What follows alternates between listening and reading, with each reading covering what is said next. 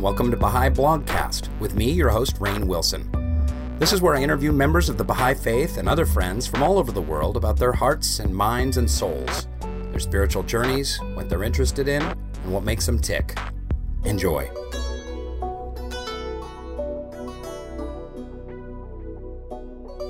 Hello there, Baha'i Blogcasters. This is me, Rainn Wilson, and I am once again delighted to have a very special guest, because every week I say the same thing, how super excited I am to have a guest. And once again, just like every other week, here I am sitting at my laptop with my ridiculous-looking customer service headphone on my head, excited to talk to another Baha'i guest about their life journey, about their experience in their faith, about the intersection between their faith and their work. And this week's guest is the wonderful, renowned Susan Gamage from Canada. Hi, Susan. Hi, Rainn. It's a delight to be here. I'm so excited to talk to you. I have so many questions for you. I first became aware of who you are, I think, in the same way that so many other Baha'is have, and that is through your wonderful blog. Just in searching questions online, I'm researching stuff or looking through the Baha'i writings for help on certain issues. You have such a systematic blog. And it's so deep, and there's so many wonderful articles that it always floats to the top of the Google searches. And I have found myself, not knowing you, never having spoken to you before, I have read at least 27 of your blog entries over the years. Indeed, exactly. And it's brought me a lot of help. So I'm just really, you're an excellent writer. Your answers are clear and concise and heartfelt at the same time. And that's a very difficult thing to do. And so congratulations on that wonderful blog. And you do other things as well, life coaching and kind of therapy type stuff. So who are you and what are you about, Susan Gamage? I'm going to toss you the giant softball question to get us going. Well, I'd like to start with a quote because this really informs all of my work and why I do what I do. This is, the House of Justice wrote this to the NSA of Italy some time ago. And they said, what they desperately need is to know how to live their lives. They need to know who they are, to what purpose they exist, and how they should act toward one another. And once they know the answers to these questions, they need to be helped to gradually apply these answers to everyday behavior. It is to the solution of this basic problem of mankind that the greater part of all our energy and resources should be directed. Wow. So that's my marching orders, and that's what guides my work, and that's really the basis of everything that I do. I grew up in a very abusive home, and when I became a Baha'i, I loved that Baha'u'llah had the blueprint for getting the world out of the mess it was in. And I thought, if he has the blueprint for the world, then he probably has the blueprint for my life too. And so I started reading the writings morning and night, as we all do. And I was always amazed that whatever I read answered some dilemma that I was dealing with. And so for years, I just kind of collected those quotes randomly, put them in a file drawer so that I could come back to them at some point. And then I was invited to give a talk on violence and abuse, overcoming violence and abuse. And I thought, well, what is it I have to say? I don't have anything to say, really, but the writings have everything to say. So I opened the file drawer, I pulled out all of the quotes and put them in order and, in order that made sense to me, and then presented them at this conference, and they were so well received.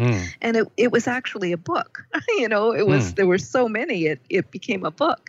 So that was my first book. It's Violence and Abuse and Reasons and Remedies. And when I was going through the depths of my despair in trying to overcome my past, I desperately wanted to meet somebody, anybody who had gone through the process, came out the other side, and was able to look back and say this was worth it. And I couldn't find anybody. So I made a commitment to myself that if I got through this, I would turn back and show people what I did, how I did it, how I overcame whatever it was I was overcoming. Well, that's so wonderful that really what you wanted to do. I'll let you finish your story, but I just want to interject and say that you wanted to overcome the trauma of your abuse and live a rich, productive, purpose-filled life. But part of the reason why you wanted to do that was not just selfishly, but also so that you could lead the way. You could help other people on that path and serve others with what you discovered. Absolutely. You know, the first Baha'i book I was introduced to was The Promulgation of Universal Peace, Abdu'l-Baha's talks in North America. And I never read it for decades after, but I bought it. And it was my first Baha'i book, and I loved the title. I wanted to be part of creating peace in the world. And I was thrilled to know that Baha'u'llah had the blueprint. And part of the blueprint involved overcoming, you know, the world is a very violent and abusive kind of place. And so if I could overcome, you know, my own personal past and help make my family better, then my community would be better, and then the world would be better. And if I could share that blueprint with others, and other people could be working on that too, then that would be my gift to the world. You know, my purpose, if you will. Well, that's fantastic.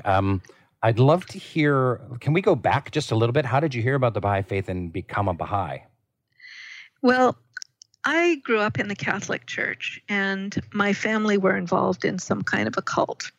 And I don't know a lot about that because my experience of it is a child's experience, and I don't have an adult framework to put that in. But I turned away from all organized religion at the age of 15 and became an atheist. And I was, I didn't believe there was a God. I used to pray fervently as a child, please make it stop, make it stop, make it stop. And it just got worse and worse and worse. So I'd convinced myself there was no God. So fast forward a number of years, I'm working with a woman, and she takes an apartment next to me. So we became good friends. And then eventually she quit her job. I quit the job. She moved away. And I hadn't seen her in about 6 months. So then we met each other in a big store, and she was going up an escalator and I was going down an escalator. So if you can imagine sort of a 30-second conversation about, what's happened in your life. Now she was the most conservative person I have ever met in my whole entire life. Wow. And within 6 months, she had 13 major changes, culminating with I became a Baha'i. And I had never heard the word before, but I had convinced myself that this unbelievably conservative person could not have made that many changes unless she'd somehow got into a cult. And that drove terror to every fiber of my being because I had escaped, and I didn't want to have to go in and pull her out. I didn't want to have to go back into that environment, but I was prepared to do it. And instead, she pulled me in, and there's been no looking back. Oh, fantastic. Fantastic. But how I went from being an atheist 1 minute to a Baha'i another, I that's a mystery that God will answer when I get to the next world. But just a funny story. I decided that I would sign my card about February 28th. And I decided I would sign it, the end of March.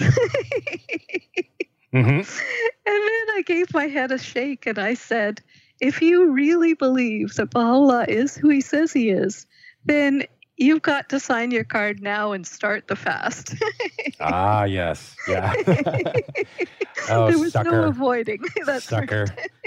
You should have waited that month. You should have just gone to the Bahamas and drank Mai Tais and ate your fill and then declared. I love what Yeah. you say on your website about identity. I'm just going to quote you from your website, and then we'll continue with your story of who you are and what you do. It says you define yourself like this. You say, "I'm Susan Gamage, and I'm a Baha'i. At one time, I labeled myself as an assistant manager of a convenience store." So we have something in common, Susan, because I was an assistant manager of a paper company once. Long story. An orientation and mobility specialist, founder and executive director of a nonprofit, coordinator of an area-wide social economic development program, a researcher, a writer, a life coach, an ESL teacher, an author. And later, you labeled yourself as an abuse survivor, suffering from anxiety and depression, having PTSD as a result of severe and prolonged childhood abuse, divorced, a single mom, bisexual, nearly bankrupt 3 times, single, alone, and lonely, unloved, and unlovable. And then you say, but that doesn't tell you who I am either. When I believed the labels I attached to myself, I was filled with fear, self-pity, guilt, shame, remorse, bitterness, unforgiveness, hatred, self-loathing. The labels kept me trapped in the prison of self, veiled from God and separated from others. But that doesn't tell you who I am either. I could tell you my story, but I've learned that it's the stories that separate us and the reactions that unite us. And as a Baha'i, I'm more interested in finding points of unity. And so let me introduce myself. I'm Susan Gamage, and I have been a Baha'i since 1982. I am a mine rich in gems of inestimable value. Nice tip of the hat to a quote from Baha'u'llah. And I'm a sinner. I was created by a God who loves me and tells me his work is perfect. So I believe that even as a sinner, I'm still perfect. And you have a quote from Abdul Baha: "We are all sinners, and thou art the forgiver of sins." That's a really profound way to introduce oneself. I have a couple questions about it. I also want you to finish your story. But what is this phrase that just popped out? It's the stories that separate us and the reactions that unite us. What do you mean by that? You know, my story is so off the chart, and people can't hear it. And then because they can't hear it, or because they are so profoundly affected by it, they demean their own stories. I was in a 12-step group one time with other Baha'is, and people went around the circle and everybody was telling their story. And, you know, there was a lot of emoting and a lot of emotion that was coming up as people were telling their stories. And there was a woman who told this story of being so ashamed that she could not get the dishes done. So she couldn't have Baha'is over, and she couldn't, you know, host gatherings. And the shame that she felt was as profound as any shame that I felt. And then it was a big aha for me, because it helped me to realize that it's the shame that unites us. It's the fear, it's the anger, it's the whatever emotion that we're dealing with. That's what we have in common. Our stories are just the stuff that causes us, our spirits to grow. That's interesting, because, you know, as a storyteller in my work, that's what you're always striving for, those universal truths. And it can be really simple little things, you know, the loss of your first pet, the feeling you get when you're dumped for the first time, the feeling of elation on your first trip someplace foreign in the world, or whatever it is, that there are these universal human experiences that do unite us, that you can highlight in storytelling. And I mean storytelling by like books, novels, movies, TV shows, that are universally related to or relatable, regardless of what your personal story is. It doesn't matter where you grew up or what you've been through. Absolutely right. And the other thing is, you have a bit on your website about being a sinner and about sins. God is the forgiver of sins, and you having sins. And it's interesting, because in reading that, I had a reaction to it, because I really feel like, although the word sin is definitely in the Baha'i writings, and sin and sinner is quoted, as you quoted here, often in the Baha'i faith, we don't really focus on that as opposed to, say, Catholicism and the idea of the original sin, and we are all sinners and born sinful, as opposed to the actions we take being sinful. I'm just wondering about your connection to that word and why you highlight that, or what's important about that for you to recognize yourself as a sinner. Absolutely. I suffered from anxiety and depression and post-traumatic stress, and I was using the traditional therapies, all kinds of ways to try and heal. And it really wasn't, it would cure, it would take care of sort of a day-to-day symptom, but it really didn't cut at the root of it. And then somebody introduced me to a book called A More Excellent Way by Henry Wright. And he's a Christian minister who studies the Bible very deeply. And every single page of his book has multiple quotes directly from the Bible. And he really believes that God doesn't want us to be diseased, and that he's created us whole, and that it's our sins that cause the disease. And he backs up everything he says with the Bible. And it got my attention because he referred to a sacred book of God. And so I took an online course that he did, and he changed anxiety and depression into fear and self-pity. And that really got my attention. And his point was, as long as it really was, because as long as I believe I have anxiety, then I have a medical condition that needs a medical solution, probably pharmaceuticals, and that's just the end of it. But as long as I can see it as a sin or something that I'm doing that God doesn't want me to do, then I can make a choice about it. And it was so empowering. I can't even begin to tell you how empowering that was. And it changed my life. And it actually helped me to cut off the root of anxiety, depression, and post-traumatic stress and give me my life back, just following his instructions. And so, a lot of my blog postings stem from his teachings. And just knowing that I was a sinner and that I was, it says in the Hidden Words, I created my work is perfect, question it not thereof. And part of the way that he created us is with a higher nature and a lower nature. And the lower nature often is ascendant in most of us. And that's where sin comes from, if you will. And the word sin and its synonyms are used like many thousands of times in Ocean, if you want to do the research, the permutations and combinations. So it's really there in the writings. I took everything that Henry Wright said, and I went back to the writings to see if I could find the quotes in the writings that sort of backed up what it was that he was saying, and for sure they were there. So I actually wrote a book called Overcoming Anxiety and Depression that's in the publication process, which basically sort of outlines that whole process. But I find the whole concept of sin very liberating, because I'm a sinner, you're a sinner, the members of the House of Justice are sinners, we're all sinners. Abdu'l-Baha has told us that, right? And, like some of us have bigger sins than others. And, you don't find that shaming? Not at all. I mean, as a Christian growing up, I found it very shaming. It is a very shaming term, but I actually found it empowering. I find anxiety and depression a lot more shaming and a lot more disempowering. But a sin I can do something about. A sin is just my lower nature acting out, and I can change that. But answer this question. So you were horribly abused as a child, and you, as an adult, were suffering from PTSD and anxiety. I assume a lot of that from that. And you didn't do anything wrong. That was not you operating on your lower nature, your animal nature, or selfishly. That was done to you. Right. So this was a big aha for me. I was horribly abused for the first 17 years of my life.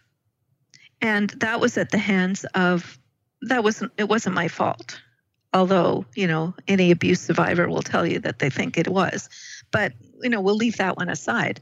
But it wasn't the events so much that happened to any of us. It's what we tell ourselves about the event. So, for example, I believed that I must be unlovable because in order to be treated this way, right? So, and for 50 years, I told myself I was unlovable, and I really believed it. And lots of other things, I believed as an outcome of those events. And so here, Morty Lefko was another person who really helped me to separate an event that happens and the stories or the lies we tell ourselves about the event. Nothing, I'm not good enough. Nothing I do will ever be good enough. Like we all have those, not good enough parrots on our shoulder. Sure. Right? Yeah. We got that hamster wheel going round and round in our head with all these negative thoughts, right? That's what's coming from our lower nature. And that's what's got to shift if we can move from our lower nature to our higher nature. It's interesting you say that. The a kind of a breakthrough for me in my own personal work and my failings and my sins and overcoming them, and in my therapeutic work was kind of, I came to this phrase kind of fell into place, and it really made everything better for me. And that was, I am a deeply flawed and worthwhile human being. And that really I found liberating, because I was such a perfectionist, and I lived in so much shame over bad things that I had done and ways that I had acted in my past that it was really freeing for me to just see myself as a deeply flawed human being. And exactly right. And then I was saying the long obligatory prayer and several years ago, and this popped out at me. I love this one phrase where he says, "Thou seest, O my Lord, this wretched creature knocking at the door of thy grace, and this evanescent soul seeking the river of everlasting life from the hands of thy bounty." And that's exactly how I was thinking about it, that we are both of these things. There's a yin and yang to it. There's a darkness and light, that we are both wretched creatures and evanescent souls. Yes. I love this quote from Prayers and Meditations that says, "Every time I venture to make mention of thee, I am held back by my mighty sins and grievous trespasses against thee, and find myself wholly deprived of thy grace and utterly powerless to celebrate thy praise. My great confidence in thy bounty, however, reviveth my hope in thee, and my certitude that thou wilt bountifully deal with me emboldeneth me to extol thee and to ask of thee the things thou dost possess." So how many of us feel like we're held back by our mighty sins, right? We've done something wrong and we think, well, I might as well keep doing other things wrong because God's never going to forgive me anyway, right? And so I love it that he's talking about how we can be held back by our sins and find ourselves wholly deprived of his grace, but we know we have confidence in his bounty. We know that confidence is what can revive our hope in him. What a gorgeous quote and fascinating topic. We could spend the whole episode on that, but I want to get back to you and what you do. How did you choose this profession? I'm very curious how your kind of blog and life coaching, which are kind of interrelated, but kind of different. Your blog is about various Baha'i topics, and I noticed you just did one on the most recent letter from the Universal House of Justice, which was a really terrific study guide to that profound March 1st letter. But how did you stumble into this profession of whatever it is you call it? Well, again, when I was dealing with my abuse issues, I ended up on long-term disability. And I was really struck by a quote. I use this one to beat myself up with, that we're told to earn our livelihood by our calling. And so I kept asking myself, what is my calling? What is my calling? And I'm a good listener. And my friends started calling me Susan Arrow because they felt like I could hear whatever it was that they were dealing with and go right to the point and right to, asking the right questions that would help them break through an area that they were stuck. So, people were suggesting to me that I might make a good life coach. So I did some research and I thought, okay, this is maybe, a way that I can earn my livelihood by my calling. And then right around that time was when I found the quote from the House of Justice about what they desperately need is how to live their lives. And so I started writing articles for the blog in a way of trying to build my credibility as a Baha'i-inspired life coach, as somebody who could understand how to, there's nothing that I love more than you give me a problem and let me go to the writings to see if I can find a solution for it. I love doing that. So if I could do that and get paid for it, wouldn't that be earning my livelihood by my calling? And a great way to combine service with work. Yes. So what are the most common struggles that people or issues that people come to try and get help for? I'm just asking. I'm asking these days because I read this article recently talking about this opioid epidemic that's through the United States. I assume it's through Canada as well, where it's OxyContin and oxycodone moving to and Xanax, and then moving to actual heroin in mid-America with middle class white people hooked on heroin in places like Ohio and Nebraska, and this person was saying, like, they called them the despair drugs, and the drugs that I don't even know what they meant, like drugs you take when you're in despair, or drugs you take to try and cure your despair, or drugs that cause you more despair. And it seemed like such a anxiety, PTSD, depression, despair. These diseases are so rampant in society right now. They're actually killing people. People are dying by the thousands because of these diseases. So sorry, I'm getting very epic and dark here, but I was just curious what people are coming to you for. Well, it's interesting that you asked that. I know somebody who died from a drug overdose that way. I recently heard an article that talked about the root cause of addiction is lack of relationships, lack of connection. And that really resonated with me, because one of the lines in the Long Healing Prayer, one of the names of God, is the best lover.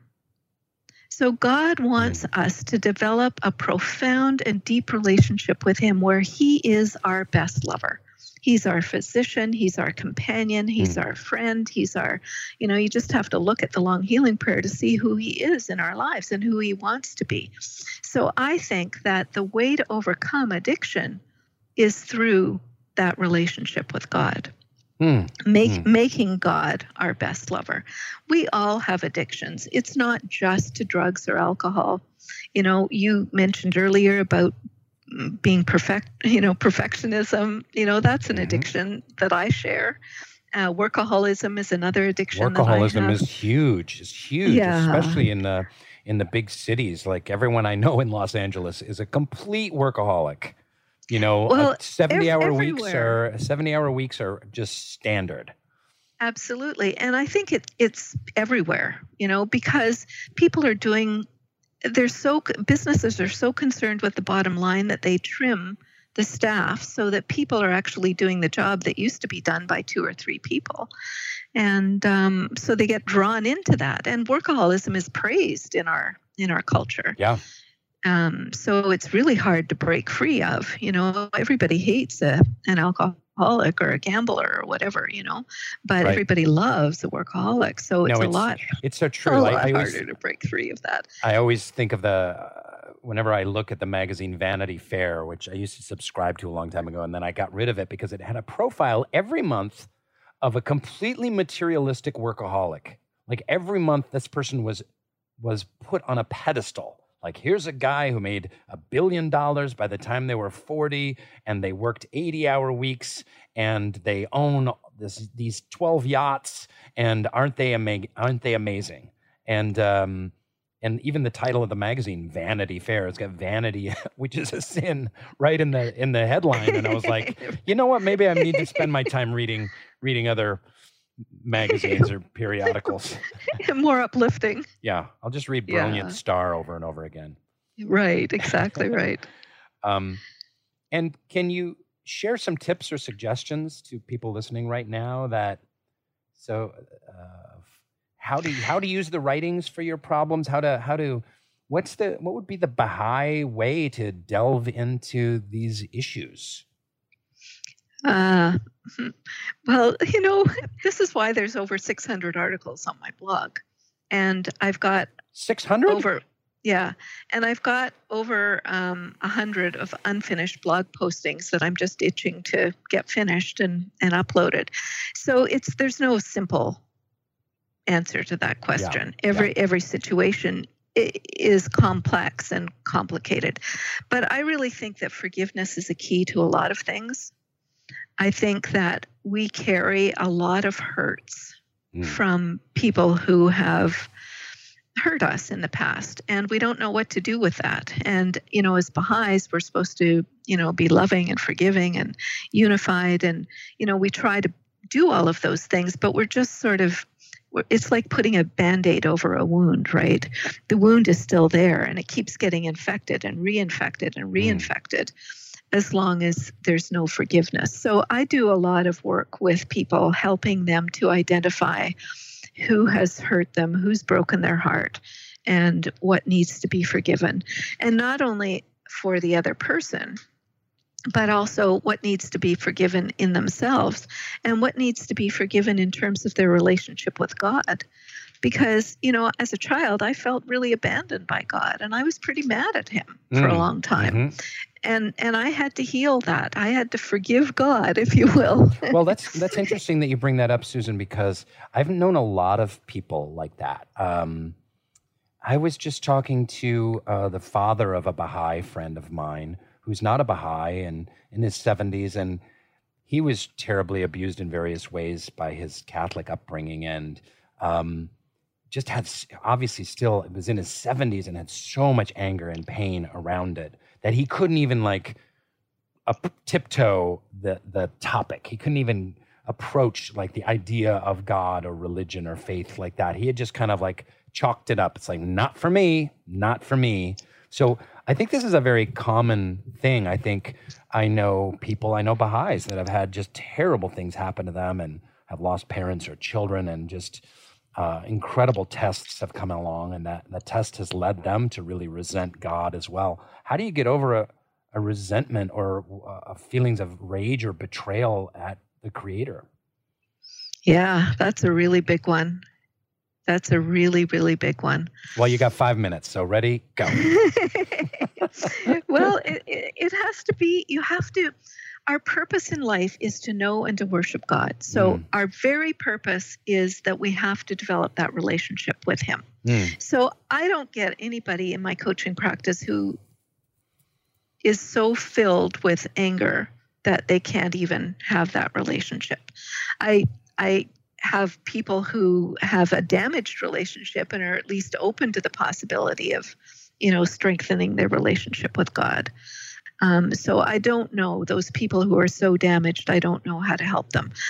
Baha'is who've accepted the authority of the revelation, then I can find the quotes about how much God loves us and how short this world is and how long eternity is and how,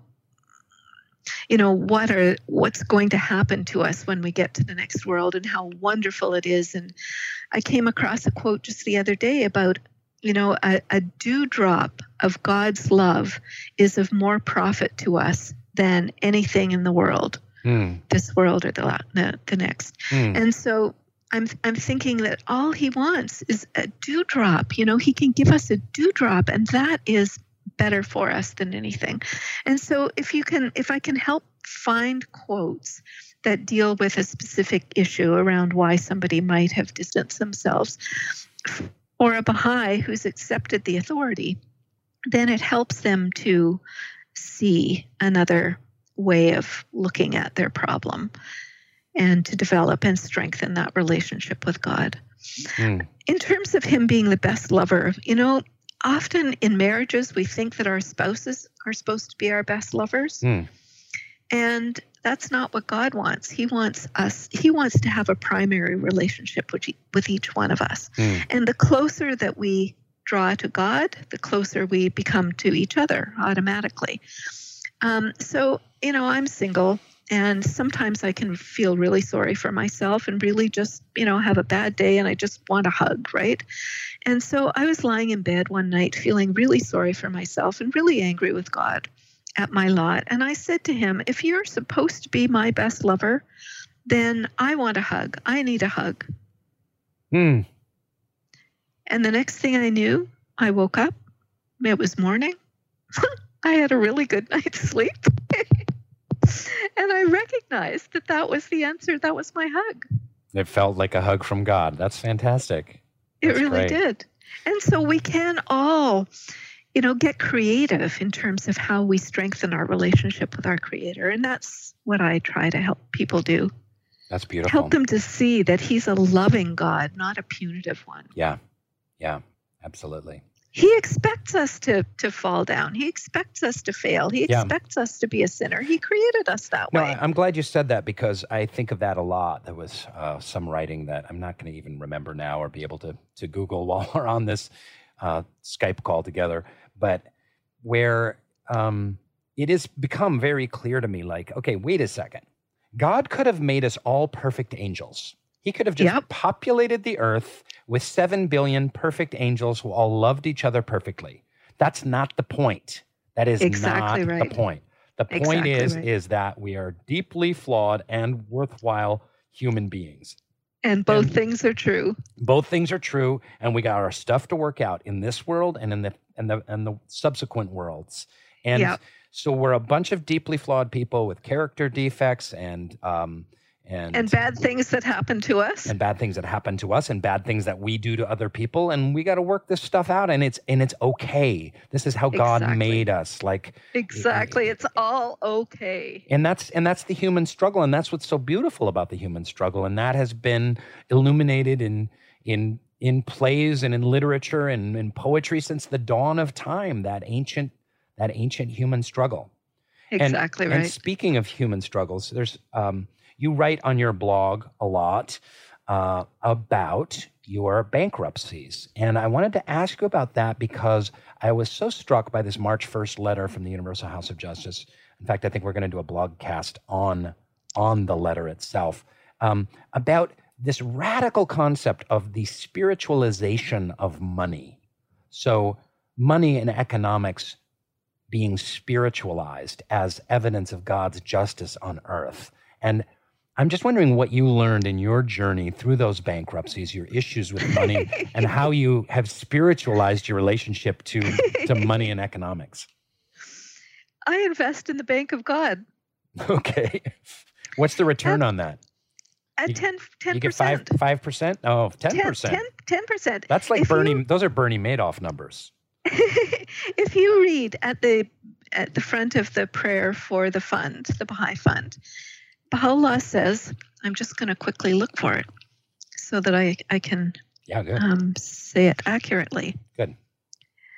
Be ye assured that in place of these contributions, your agriculture, your industry, and your commerce will be blessed by manifold increases with goodly gifts and bestowals.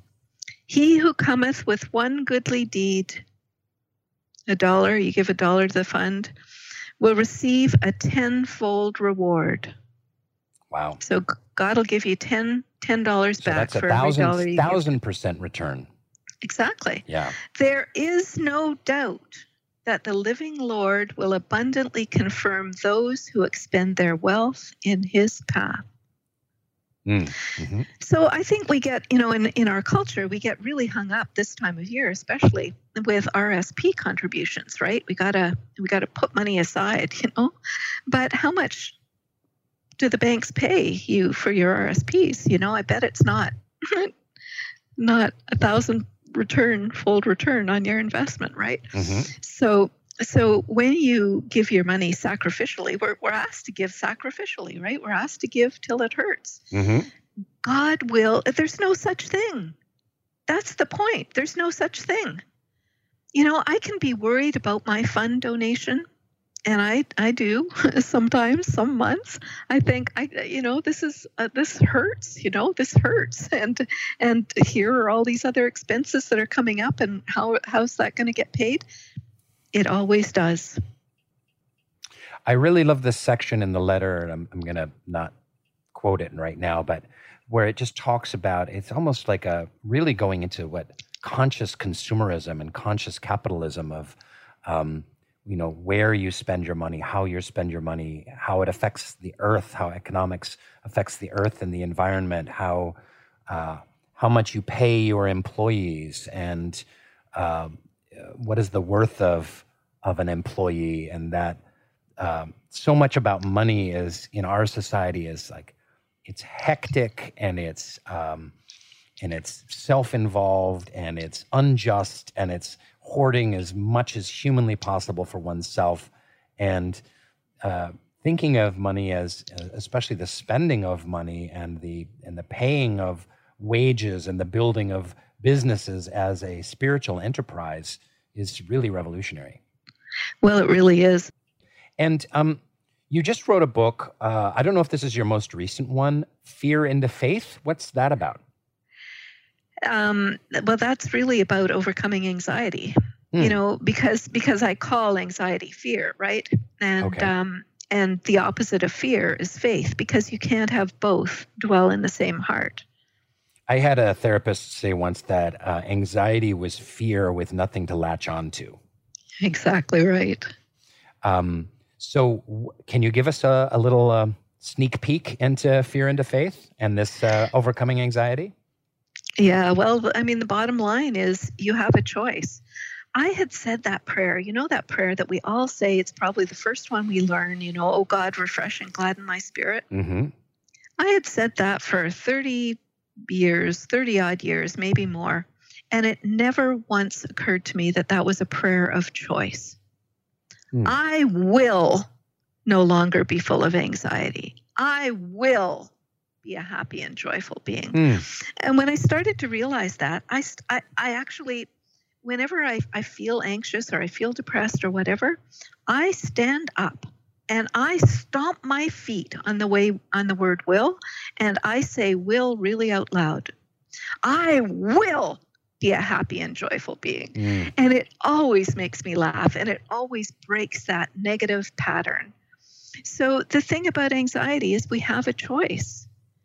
And the book helps people to see what the choice is and where it is and how to make it in your life. And it's all the writings, it's all based on the writings. And what do you, I ask this of every guest, what are you struggling with the most right now? What is your spiritual struggle, and what are you working on personally right now that you can share? And if there's any quotes that you're dwelling on for that test that you're dealing with. So I wanted to have another revenue stream. And I thought, a number of years ago, I've written all these blog postings, and probably some of them are on the same theme. And I wonder if I could just make books out of these articles, right? Mm-hmm. And so I did that, and I've written about 16 books, and wow, they're all at various stages of the publication process. Mm-hmm. But I have had so many blocks to getting these things published. I can't even begin to tell you how many blockages there have been. And so a few months ago, I just gave up. I just said, okay, God, obviously, if this isn't your will, then I'll walk away from the books. I'll just, the content is all on the blog. They can read the blog. And so I started to focus on, that there's a prayer, make me ready in all circumstances, oh my God. And it talks about let my movement and my stillness be wholly directed by thee. Wow. And Yeah. so that's become my mantra. And every day I just start the day and I say, let my movement and my stillness be wholly directed by thee. And here's a clue, Rain. This is a cure for workaholism. Because anything that doesn't get done on my to-do list, if I've said that prayer, is God guiding my stillness. And so I don't have to feel bad that didn't get done that day. Wow. Oh, that's great. That's so great. that's a big aha. And I kind of like giving God my day because odd things happen. Like this morning, I am so excited. I'm the only active Baha'i in my cluster. And I'm very lonely, and I love to be around my people. Whenever I go to a large gathering, I tell my friends I'm going to be with my people. Well, this morning I had a phone call from, I can hardly even talk about it. She's a Chinese Baha'i. She's from China, has just moved to my town. Oh. My town. That's great. My little town in rural Canada, with an inactive a cluster and a high unemployment rate. She's come here with her husband and her 3-year-old, and she is very deepened, and she's done all of the Ruhi books, and she asked me if she could tutor me in books 11 and 12 to help her with her English. And I didn't even know 11 and 12 were out yet. I didn't know that either. This is news to me. This is the greatest gift that God could have given me today. Oh, that's fantastic. Yeah, and I certainly thought that my day was going to unfold very differently, but this phone call just changed my whole day. And that often happens when I turn my day over to God. Unexpected things happen. Oh, that's fantastic. That's great. So, and what are you reading these days? What Baha'i works are you reading, or history, or holy books? I had the incredible bounty during the fast of saying prayers every day with Jana Denton House, who's a Baha'i-inspired marriage coach. And I had told her that if we said the prayers for the fast, it would take about just over half an hour, which was a real stretch for her in her schedule. But the day that we decided that we would actually do all of them, we got to the end of the books, or we were saying them. She would say one paragraph, I would say the next. We were alternating paragraphs. We get to the end of the prayers in my prayer book, and she starts another prayer. And I thought, oh, she's reading off of the Baha'i Prayer app on her phone. So I've got that app downloaded, and so I quickly went to my app and found where she was saying a prayer, and discovered that there were 2 more in the app that weren't in the prayer book. And the last one in the app is a very long one. And we didn't know that because we were in the middle of it and just kept going and going and going. And Okay. I'm looking at the clock and going, oh no, and this prayer just kept going and going. Well, at the end of the prayer, Jana and I were just in awe, in bliss. We didn't want the prayer to end. We were saying, this is the best prayer we've ever read. I just want to say that, Susan, I just pulled it up, and you're absolutely right. So the 2 long fast prayers that I attempt several times during the fast, but not every day, are 1,500 words and 2,000 words, and that prayer that you're talking about is 2,800 words. Exactly. That's right. Huge. It's one of the longest prayers, if not the longest prayer that exists. I don't think I've said it. Yeah, exactly. But I encourage everybody to go and say it, even though it's not the fast. Jana and I we spend half an hour a day now just deepening on this prayer and studying this prayer, and we're just having so much fun, and it's just been life-changing in terms of helping us understand just how much God loves us. That's beautiful. Well, what a great note to end on, Susan. It's been such a delight speaking to you. And for people that are interested, it's just susangamage.com, isn't it? Yes, it is. And there's information on your 600 blog posts, more about who you are and ways that people can interact with you in kind of as a spiritual life coach. That's right. And on my site also are 3 database sites, Baha'i Quotes, Baha'i Prayers, and Baha'i Stories. Yeah. And I have a whole database of, really good stories or really, prayers that aren't typically in the prayer books that speak to me and, the quotes. So if people are looking up for, material for their newsletters or whatever, they could use the database sites. And there's also a prayer section on my website where there are recorded prayers available 24/7.